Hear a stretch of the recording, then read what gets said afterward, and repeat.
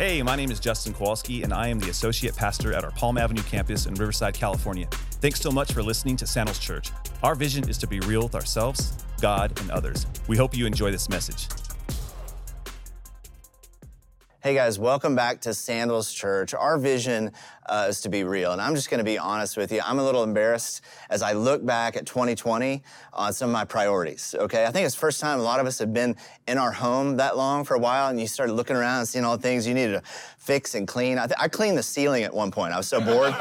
And I'm a little embarrassed. You know, it says something about us as Americans when there's like a worldwide, pandemic, and we think this is a good time to remodel my kitchen, But I did the same thing. Like I went to my kitchen window and I looked out one day and I thought, I want to plant some shade trees, like right here. 3 beautiful shade trees in the morning that I can go out and look at. The only tricky thing is I had to plant them in my neighbor's yard, okay? Because when I look out the kitchen window, it is my neighbor's yard. Our house is like 20 feet apart. It's small. In fact, I could see my neighbor, in the window drinking his coffee. And so one of the reasons I wanted trees was kind of, have some blockage there between me and, Cody and his PJs and the college guys.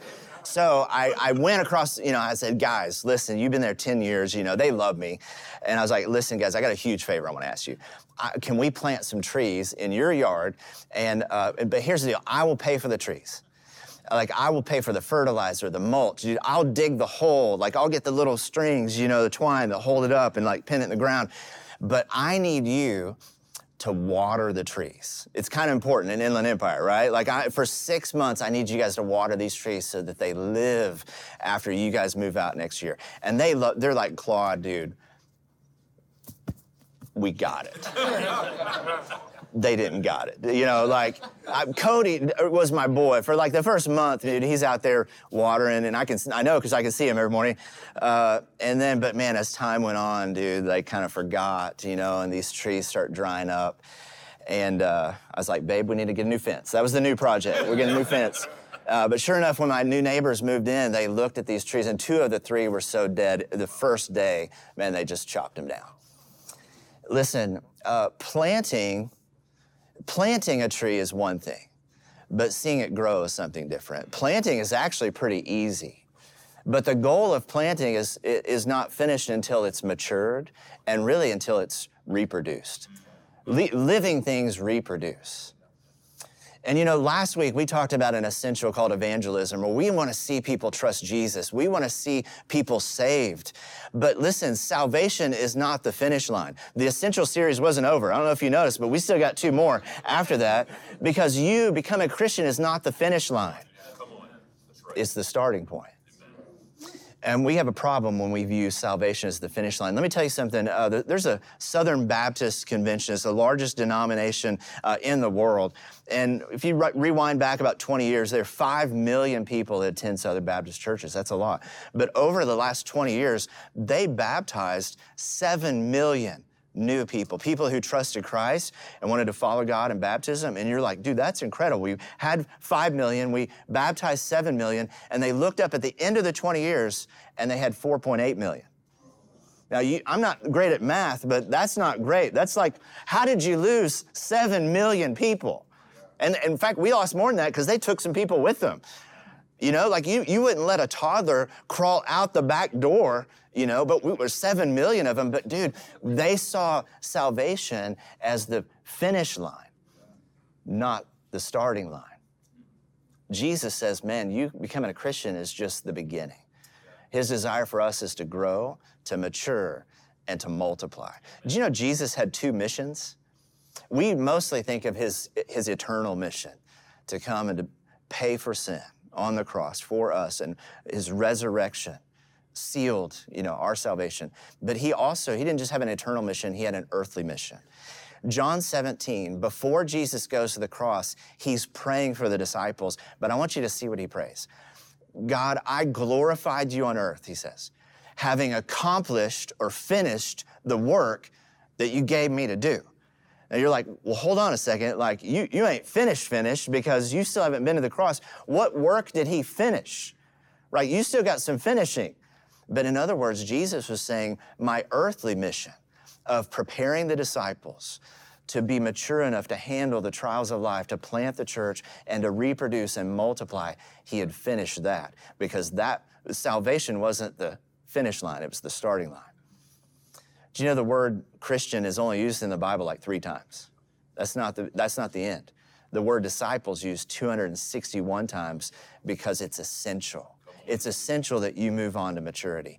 So at the end of Jesus' ministry in Matthew 28, we know that he gives them a commission. He says, go therefore and make disciples of all nations. You remember when he called them, he says, I'm going to make you fishers of men. But at the end of his ministry, he's now, you're going to turn around, you're going to make disciples. You're going to multiply.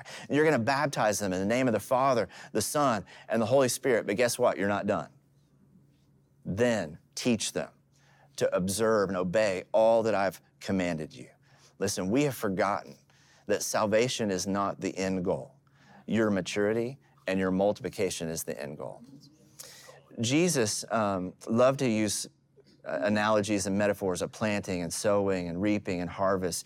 And we're going to look at a parable together that, to be honest, I've interpreted wrong most of my Christian life, and most of you have too. It's known as the parable of the sower. And we're going to read Mark 4 version. It starts off saying this. Listen, he says, behold, a sower went out to sow.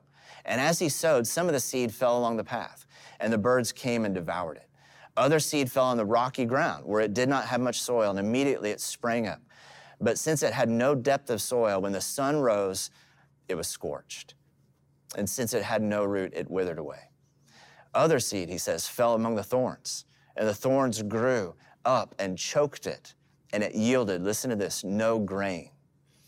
Other seeds fell on good soil, and they produced grain, growing up, increasing, yielding 30-fold, 60-fold, and 100-fold. And he says, let he who has ears, let him hear. He's saying this is hard to understand. Listen, when you read the parables, one of the things I learned in seminary is that a parable, especially in Jewish culture, usually taught one truth. We shouldn't try to apply a bunch of different things to the sun or Satan's power. Really, a parable taught one big, obvious truth. And the obvious truth in this and into this is the person who multiplied 30, 60, 100-fold, so that you don't miss it, that the obvious point is this is not who's going to make it to heaven, but who's going to grow and mature and multiply. And I've read this, I think most of us have read this as a salvation parable, and it's not. I think it's a discipleship parable for us. To grow on, the point is, why does the sower sow? It's so that the harvest will multiply and he can eat again next year. That's the whole reason a sower sows in the first place. Jesus goes on, he explains the parable later. So we get his explanation. He says this, the sower sows the word of God. It's the gospel that we're talking about. And the ones that fell along the path where the word is sown, Satan immediately comes and he says he takes away the word that is sown in them. I think this is the one in the 3 that's not a believer. It never says they believe. Now, we're going to talk about the other 3, but I don't want to move on past this because we need to stop and just remember that, man, you were not saved because you were smarter than somebody else or better. It wasn't even your decision to be born in a country where you could hear the gospel. There's 3 billion people that will never get a chance to have the seed stolen away from them. It was a miracle. And you need to thank God and be grateful. I mean, the Bible says that you and I were lying in the dirt, and God walked by one day and said, live. Live. It was his grace that saved us. You know, I get a text message every year on February 13th. It's not my birthday. It's not my anniversary. But Mike Simpson texts me every single year. And he says, today was the day that you shared the gospel with me and I trusted Christ 25 years ago. Claude, 26 years ago, today was the day. And it changed my family, it changed my kids, it changed everything. Don't ever get over that. We were dead men walking. God saved you by his grace. What scares me in this parable is actually the other 2. Because I've started to believe that I need to admit these are probably Christians. And it's possible. I don't think you can fall from grace, but I think you can fail to grow. In verse 16, this is what Jesus says. And these are the ones who are sown on the rocky ground. Once when they hear the word, they immediately receive it with joy, but they have no root in themselves. They endure even for a while. Luke 8 says that they believe and are saved. Like it says the first one, Satan steals away from their heart so that they cannot believe and be saved. So I believe this is a Christian, but he has no root in himself, but he believes and receives it with joy. Only God can allow you to receive his word with joy. That's a miracle of his grace in your heart. But because they have no root, they endure for a while. But when tribulation and persecution arise on account of the word, immediately they fall away. You know, my third tree is 30 feet tall. It has bloomed. In fact, man, it survived some storms. We made it, you know, Hillary wasn't that bad where we were at, but we lost a lot of limbs in our neighborhood. And that tree, I remember going out worried about my baby tree, and it lost like a big limb out of it. But you know what? It hung in there and it lived. And then after that, it bloomed. I swear it doubled after Hillary. And I thought, you know what? You need roots. Like it took a hit, but it didn't die. And listen to me, man, life is hard. Right? Like some of us, life has been hard, but life as a Christian is harder. I think we need to be honest about this. It's harder, I think, to live as a Christian because you can't cheat your way around your circumstances. It's harder to live with integrity. It's harder to live with purity. It's harder to live an honest Christian life, and you need roots for that. You need that modeled for you. So where do you get roots? As a growing Christian, it's called discipleship. So I want you to write this down. Point number 1 is this, and don't ever forget the first part. It's God's grace that secures my faith, but my growth secures my life. You need roots. Do you guys know palm trees? The roots of palm trees are not that big. They're like the size of pencils, but there's so many of them. And they're so interwoven, and they get so wide looking for water, like 40, 50 feet wide. You ever see a palm tree blow down? No, right? Because it's got so many of those things supporting it. And I look at that and I go, man, that's the church. That's what you need, the body of Christ that supports you and holds you during the storm. Ephesians 4 says that the body does this for us, the church body. Ephesians 4 says this, instead we speak the truth in love, growing in every way to be more like Christ, who is the head of the body, the church. And he makes the whole body fit together perfectly as each part does its special work. Each of those roots have a special role. And listen to this, it says each one helps the other parts grow so that the whole body's healthy, growing and full of love. Listen, who is helping you grow in these essentials? Who's helping you learn how to study God's word, memorize God's word? Who's helping you learn how to meditate on God's word? Hear God's word preached at a great church. Who's helping you learn how to pray? More than just praying for yourself. Like who's helping you learn how to pray for your lost friends, your coworkers, of the world? Maybe you open a map of the world and pray for the world. Who's helping you learn how to share your faith? Who's helping you learn how to share your testimony, what God has done in your life? You need others. You need the body to help you. And most of us don't have that. One of the things I want you to notice from now on, every time we do a series, one of the coolest things that maybe you miss is some of the art and the design and even the title of these series that we do. There's a lot of intentionality behind it, a lot of thought, a lot of talented people that work on that because it all communicates. And this summer we did a series on discipleship. You should go back and watch it. But originally the title of it was Follow Me, this journey of discipleship, follow me. And the image was this hiker on this boulder, this silhouette of a hiker going through the desert. You know, there's yellows and oranges of this sunset. And we're in like a couple of meetings into this, you know, design and this image. And I looked at it one day and I said, guys, I'm so sorry. We can't use this. Like, we got to scrap it. I thought I was going to get stabbed with an Apple pen, you know, like from one of the design people. But like I said, we can't use this because there's only one hiker. And that's the problem, is that most Christians think after I trust Christ, it's up to me to make my way through the desert of my 20s, and the wilderness in my 30s on my own. Listen, the beautiful thing about discipleship is you don't have to grow by yourself. That's right. That's right. You're not meant to just pull yourself up by your own pickaxe. In fact, that's not even a safe way of hiking. I said, you know, that's how people get lost and die, you know. Listen, the biblical image is not you alone hiking. It's 2 Timothy 2:2. It's a Paul discipling a Timothy who's discipling others. It's you being tethered in with people in front of you and holding the ropes for people behind you. 2 Timothy 2:2 says this, the things you've heard me say, Paul is speaking to Timothy. Timothy, the things you've heard me say in the presence of many witnesses, entrust them to reliable people who will be able to teach others also. This is what we mean by multiplying your life. Who are you tethered to in front? That when you get tired, when you want to give up, they pull you through. They hold the rope for you.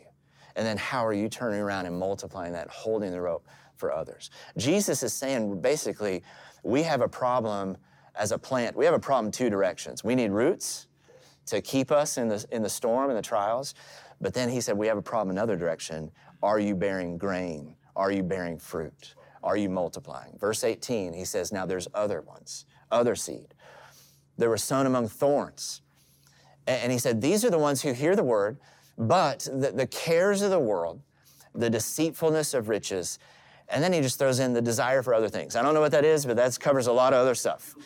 The desire for other things enter in and choke out that vine. They choke it out, and it proves, listen to him, unfruitful. His point is, are you maturing and are you multiplying? Does it produce grain? Now, one of the things about this one that bothers me, anybody ever watch thorns grow? I have. I see it every summer. When most people leave and take off from May to August, I go, there's the thorns. It's slow. In other words, it's a decision. It's a decision over and over and over in time. And I'm not saying there's anything bad about you going on vacation. Beautiful things have thorns. But what is it that causes you to miss community group? What is it that causes you to cancel community group? Because it's a decision for us. Thorns grow slowly. You don't get snuck up on by some thorns. You know, my little sister, when she was traveling back home to the country she lives in, Southeast Asia, they lost one of her crates. It had like all of her Bible, her journals, like all this stuff for a month, and we found it in Sydney, Australia, and that's a whole other story. But I found out later why her bag grabbed, why they took it, why they separated it. She's lucky they didn't incinerate the whole thing, because inside the crate she had a Christmas wreath. Like a real vine, twisted, beautiful wreath, but you can't take that through another country. Australia looked at that and said, nope, like if it's got one little insect, if it's got one little fungus, that kind of invasive species could wipe out something in our ecosystem, and so they took care of it. Do you know California has 16 checkpoints when you drive in, don't they? And they ask you two questions. Do you got any plants or any produce? Right? They're not asking if you got fentanyl or if you're with Al-Qaeda, but if you got grapefruit, you're in trouble. They're guarding, right? Like they're guarding the citrus industry from those invasive things. And listen, California does a better job guarding its borders than Christians do guarding the gates of your life and your heart. Do you guard the gates of your heart? Like what do you allow in that says, man, I need to pursue this instead of community. I need to pursue this instead of those that time and effort and resources that can be used to multiply my life. Right? I want you to write this down. Number 2, the fruitful life, it's a daily choice. It's a daily sacrificial choice that we have to make. I think a lot of the Christians in our church know just enough gospel to think, I'm going to heaven, so I'm going to chase 2 rabbits. And you can't do that. Jesus says you'll waste your life. I think that's what he's saying, that they fall away from the community, the church, the life that God wants for them, and they waste it. Hey, everybody. Before we keep going with the message, I want to take a minute and invite you to consider giving to the work of Sandals Church. If you're interested in doing that, you can go to donate.sc. Let's get back to the message. Matthew 6, Jesus tells us, man, don't worry. Don't try to chase 2 rabbits. Don't worry about what are we going to eat? What are we going to drink? Where am I going to, get my clothes? What am I going to wear? He says, the pagans, the world runs after all those things. And your heavenly Father, he knows what you need. That's right. He knows that you need him. But Jesus challenges us. He says, seek first his kingdom, of first priority, his kingdom, his righteousness. And guess what? All these things, this is a promise, all those things will show up in your life as well. That's the great surprise. Is that you don't need to live some kind of balanced Christian life. I don't think there's any such thing as a balanced Christian life. I don't go balance my thorns and my vegetables. You know what I'm saying? Jesus is saying, dude, it's death and resurrection. That's the Christian life, to put some things to death. But he promises you're going to look up and find that you got everything you want anyway. I want you to imagine for a second that you're like a home builder. Or let's just say this. Let's say you had to rebuild your own home. That's funny, okay? Imagine if some of us had to rebuild the house that we lived in and you never swung a hammer before. Like I would probably forget like toilets, have no electricity, 3 walls, like it'd be bad. But have you ever been in somebody's home who's like a master, who builds houses for a living? Dude, I went in this guy's kitchen who builds homes, and it was like a Swiss Army knife of drawers and, stuff sliding out. It was beautiful, dark, wood, and it was amazing. The closest I've ever had to anything like that is when we moved into our house and the garage was like a blank canvas for a man. I was like, this is awesome. I'm gonna put industrial shelves from Lowe's all down the wall. And then I realized how expensive those are, and I'm like, I'm gonna put hooks from Lowe's, all down the wall. It was still fun, I remember as like a young person growing up and trying to make disciples, going, God, is your promise really true? And you know what happened? I realized later in life, I'm like, you know what? I know how to choose a spouse because I've helped other people through that. When we had kids, I realized, man, I know how to answer this question because I've answered it with people before. I know where in the Bible this is. My kids, we get to watch other people's lives play out. We get to watch and learn how to have integrity, how to deal with finances, how to choose good friends, how to go through tragedy. And I realized, man, if you don't build into the lives of others, you're not ready to build your own home. You're not ready to build your own life, but God will give that to you. He'll give everything back to you. And you'll be like, wow, I know how to do this. He also holds out 1/4 soil. And there's incredible purpose and promise in it. He says there's other seed, though. Those that were sown on the good soil. He said these are the ones, they don't just hear the word. They accept it, and they bear fruit. Undeniable fruit. 30-fold. You don't miss it. 60-fold. 100-fold. Like they multiply. They don't just mature, they multiply. We live near the orange groves, like the Orange Grove State Park, and we love to drive our friends through there because it's beautiful. But people always get a little bothered by all the oranges that are just like laying on the ground and in the road, and they're rotting, and people get they know how much money those are, when you go to the grocery store, especially here, and they're like, what's with all the oranges? I'm like, well, they're not growing oranges. And they're like, what do you mean? They're growing trees. You're thinking addition. They're thinking multiplication. It's way bigger. When the church thinks addition, we miss it. And I love our church. Sandals is one of the fastest growing churches in the country right now. I don't know if you know that. We baptize somewhere of 600-700 people a year. If we were able to do that for 100 years, that'd only be 60,000 people. You're not going to reach the world doing that. Right? The world is multiplying. We can't be adding. But do you know how powerful multiplication is? You know why Jesus wants us to multiply? If you could fold a piece of paper 10 times, which physically you can't, but the thickness of it would be the thickness of your hand. If you could fold a piece of paper 20 times, it'd jump to a football field. If you could fold a piece of paper 44 times, it'd touch the moon.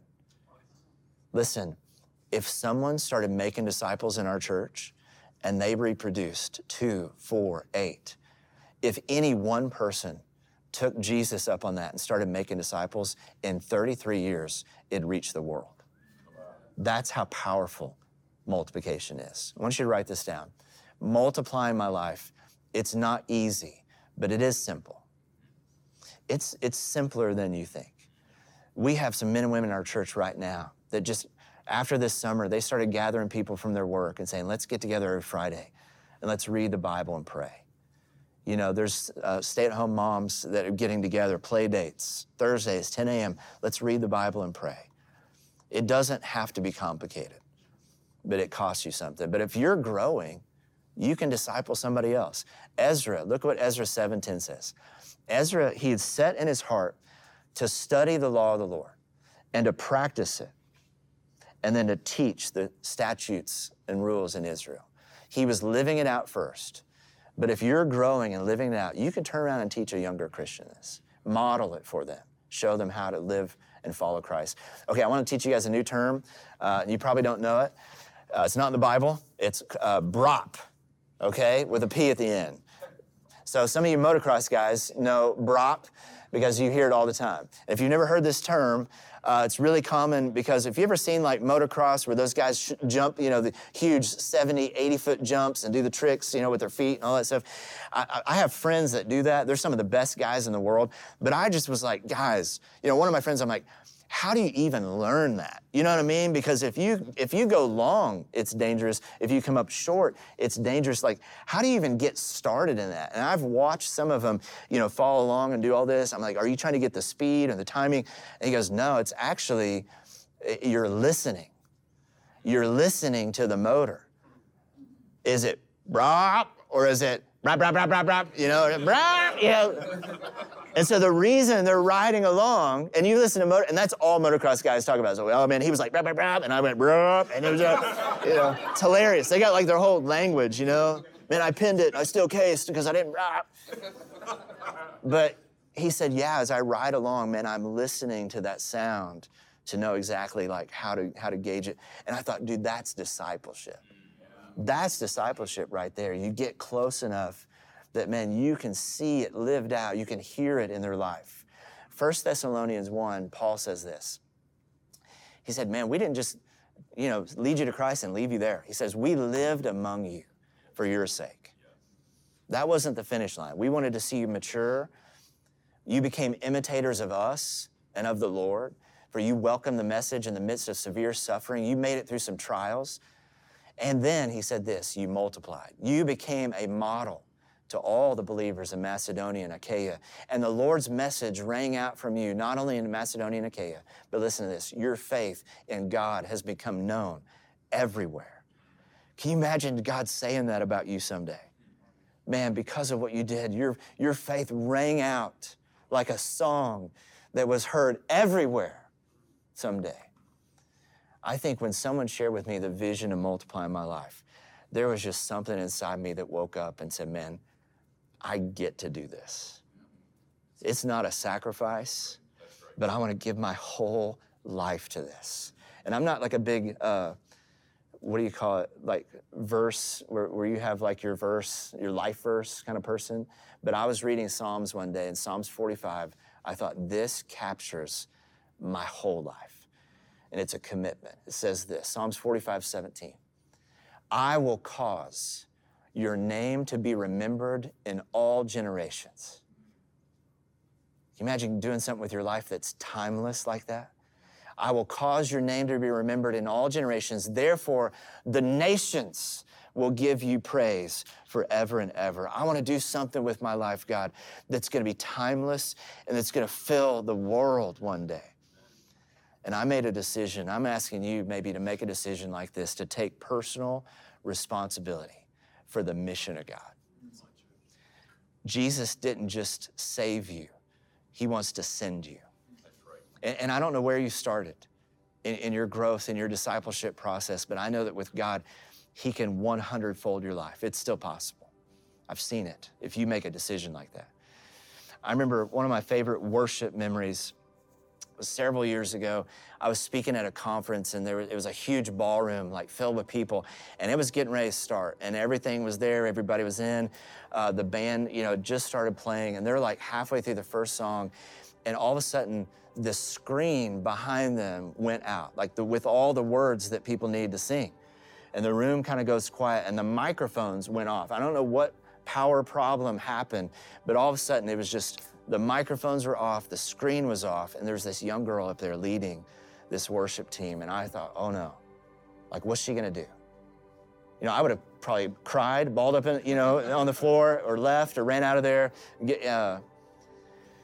But I watched, and like as the music kept playing, it was almost like she made a decision.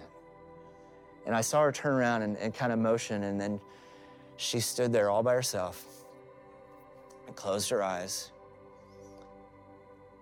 And I didn't even know for a minute, but she was singing. And I couldn't hear her, but I started to hear the first row. And then I started to hear like the third, fourth, fifth row join in. Holy, holy, holy is the Lord God Almighty. Holy, holy, holy is the Lord God Almighty. And it started to fill the room. Holy, holy, holy is the Lord God Almighty. And man, pretty soon the whole room was singing. And let me tell you something, there wasn't a worship team anymore. We were the worship team. And it's one of the most powerful worship moments I've ever had. I think the power came back on, but the power was already there. You know what I'm saying? And it was amazing. Listen, I don't know what went wrong for you in the beginning. That maybe you didn't get the growth you needed. Maybe you didn't get the start that you needed. Maybe you didn't get somebody discipling you. But you can stop right now and decide that this is going to be a moment that says, I will cause your name, God, to be remembered. To do something timeless with your life. Listen, we don't get to decide where the story starts, but God can help you change how the story ends. And God can multiply your life beyond anything you could ever imagine. Can I pray that for us as a church? Let's pray. God, my prayer this weekend has just been that you would awaken a giant in our church. God, that we would hear the sound of it. We would hear the sound of it right now as it starts to grow in our hearts. God, would you awaken something in us that tears off the thorns that have kept us and choked out what you want to do through our life. God, would you awaken a giant in us that says, I'm going to send roots straight through these rocks if I have to. And that you would multiply us, God, so that the world might be filled, that we might multiply our life and bring you glory forever. And it's in Jesus' name we pray. Amen.